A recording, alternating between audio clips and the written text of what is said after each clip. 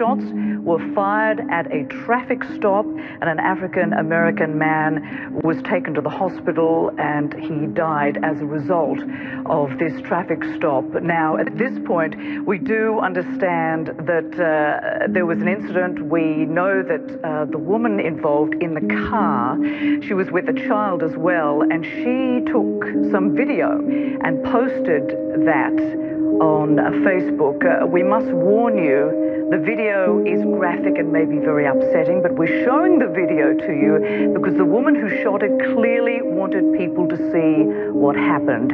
Levish Reynolds and her daughter were passengers in this car. The woman says her boyfriend was driving when they were pulled over for a traffic stop. Now, Reynolds started live streaming the stop on Facebook, and this is what happened.